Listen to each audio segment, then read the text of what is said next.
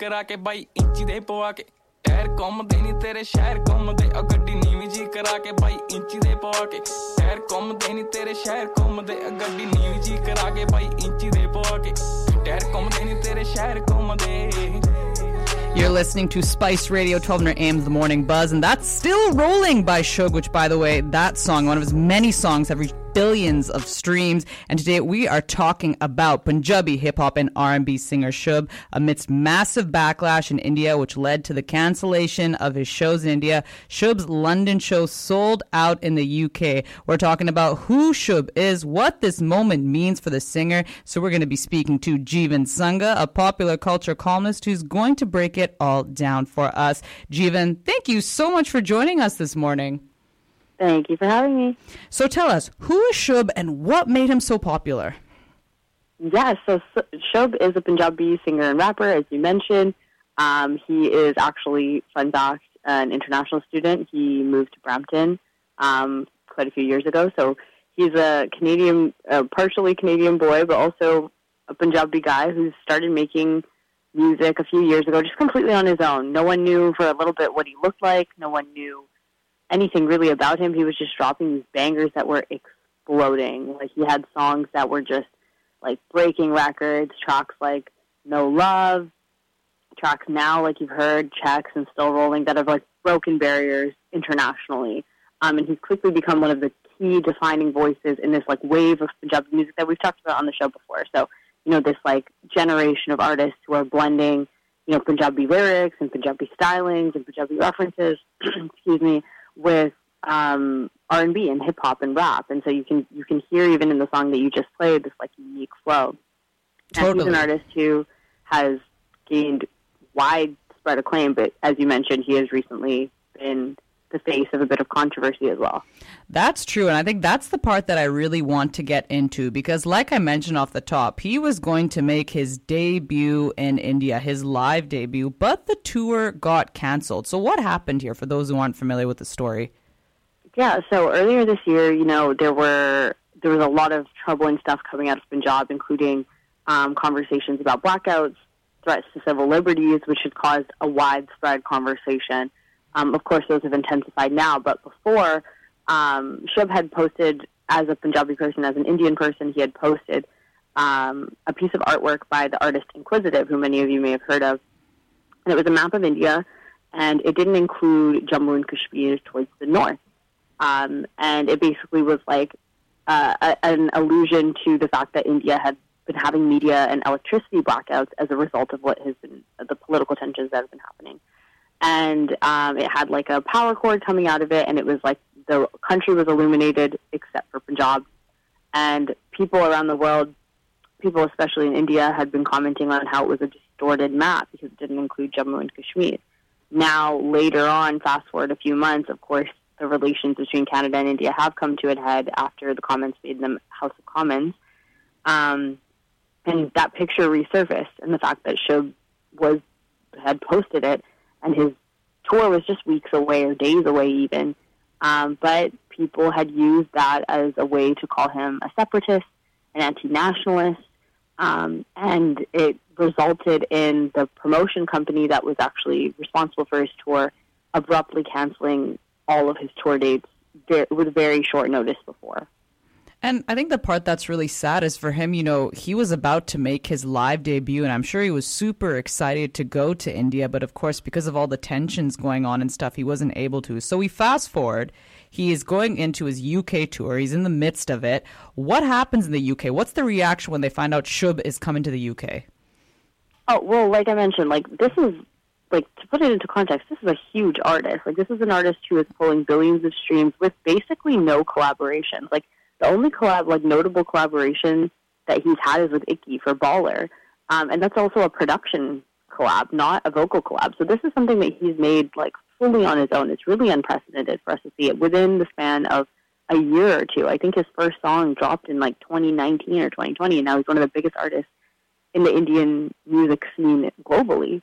And so, obviously, UK sells out. His tour in India was already looking great. I'm pretty sure it was close to sold out as it was. London and Birmingham sells out, and he does his first ever show. And the response was mixed. I mean, there was a lot of support. There were a lot of people who were happy to be there and to support him. The hashtag Stand with Shubh had come out, just following after he had been dropped from his India tour, and artists were, standing with him and pushing back against this sort of anti-nationalist labeling that he was getting. It's his first show. I think he's 26 years old. He's mentioned in his statement after his tour was dropped that he had spent months preparing, learning how to perform for a live audience versus recording in a studio is really different. And so I'm sure it had its hiccups, but, there were people there who were happy. There were people there who weren't happy, like every other show. That's how it's always going to be, right? You're always going to get mixed reaction. The one thing that I was impressed when I was watching some of the clips circulating is the fact that he sounded so amazing live. Because sometimes, there'll be some singers you hear and maybe they use a bit of auto-tune and they change up their voice and they sound nothing like the recording. But Shubh sounded just like his recording. Did you feel that way?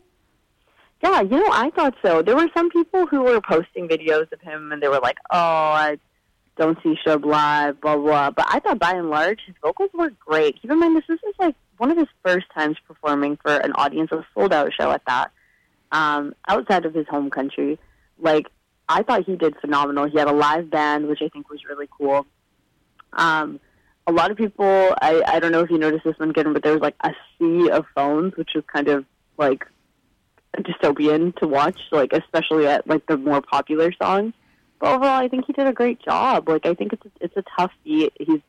People all around the world have been talking and speculating about his career artistry, and so for him to come out and give a solid show for his first time around, I mean, that's something to celebrate for sure. Oh, 100%. But I want to talk about something that you just mentioned there, being on your phone during a concert. And this is something I've noticed lately, that a lot of artists have been speaking about the fact that people just view the concerts through their phone. And to me, it's just so wild. I get it. We got social media. People want to show a clip like, hey, I was there. That's fine. But where do we draw the line where it just becomes a bit too much? Because I will tell you recently, not too long ago, I was at a concert and somebody literally had their phone up just the entire time. And I'm like, isn't that uncomfortable? Don't you just want to feel and take in the music? I mean, what do you make of that? Yeah, it's something that's strange. I'm also a avid concert goer, and it's something I notice more and more as time goes on, especially post-pandemic. I feel like we're really just capturing these moments, and I have a sense of it makes me a little sad when I see it, because I'm we can all just be here together. But then a part of me, I don't know, strangely is a little heartened almost. As much as it's annoying, and I think it feels weird, it does feel a little Black Mirror in those spaces. A bit of me is heartened that there's this generation of people who feel like they want to relive precious moments and want to capture them. Does it get taken a little too far? Sure, but I think there is a bit of romanticism to it that I kind of do respect in a way, even if I don't subscribe to it in the same way. I mean, I guess we can call it that, but the reality is, when I think about it, right, when I film my little bits of the concert, I never look back at it, to be honest with you. I maybe posted one tiny clip just to say, hey, I was there, but are you really going to look back at those clips? As you can see, I'm very much on one side of this argument, where I'm just saying that, I don't know that I love this practice, and I just wish we wouldn't do it. Do you think one day, actually, I don't think artists are going to do that, but I'm going to put it out there, do you think there'd ever be a cell phone ban at concerts? You know what? I would say that, have you ever been to a coffee shop that has a laptop ban? So they do that now. They have coffee shops where, either on one floor or the entire floor, they're no laptops here. We just want to facilitate, we just want people to be, connecting and have conversation and blah, blah, blah, blah. And, I mean, if you go to some comedy shows where, they're filming exclusive content, they lock up your phones. You can hold them in a pouch, but you can't access them until the show's over. So I think, there's a good shot that we could be moving that way. And I wonder, it's been so long since we, at least in my lifetime, that I've been at a concert where someone hasn't had a phone. I don't even think I've experienced concerts without people, recording them on their phones. So I just feel like that atmosphere would be completely different. And I mean, there's nothing wrong with you want to record your favorite song, post it on Instagram. Hey, I've done it a million times. Yeah. But there is something about experiencing a live music event through this secondary screen that is it's just like mellowing down what you could be experiencing, and it like removes you from the present. So yeah, no, I share your frustration on it. I think I just am like curious about the solution. Yeah, what the solution would be. What is like a good halfway point? That is the question. But Jeevan, thank you so much for your time. We really appreciate it. You take care. You too. Take care.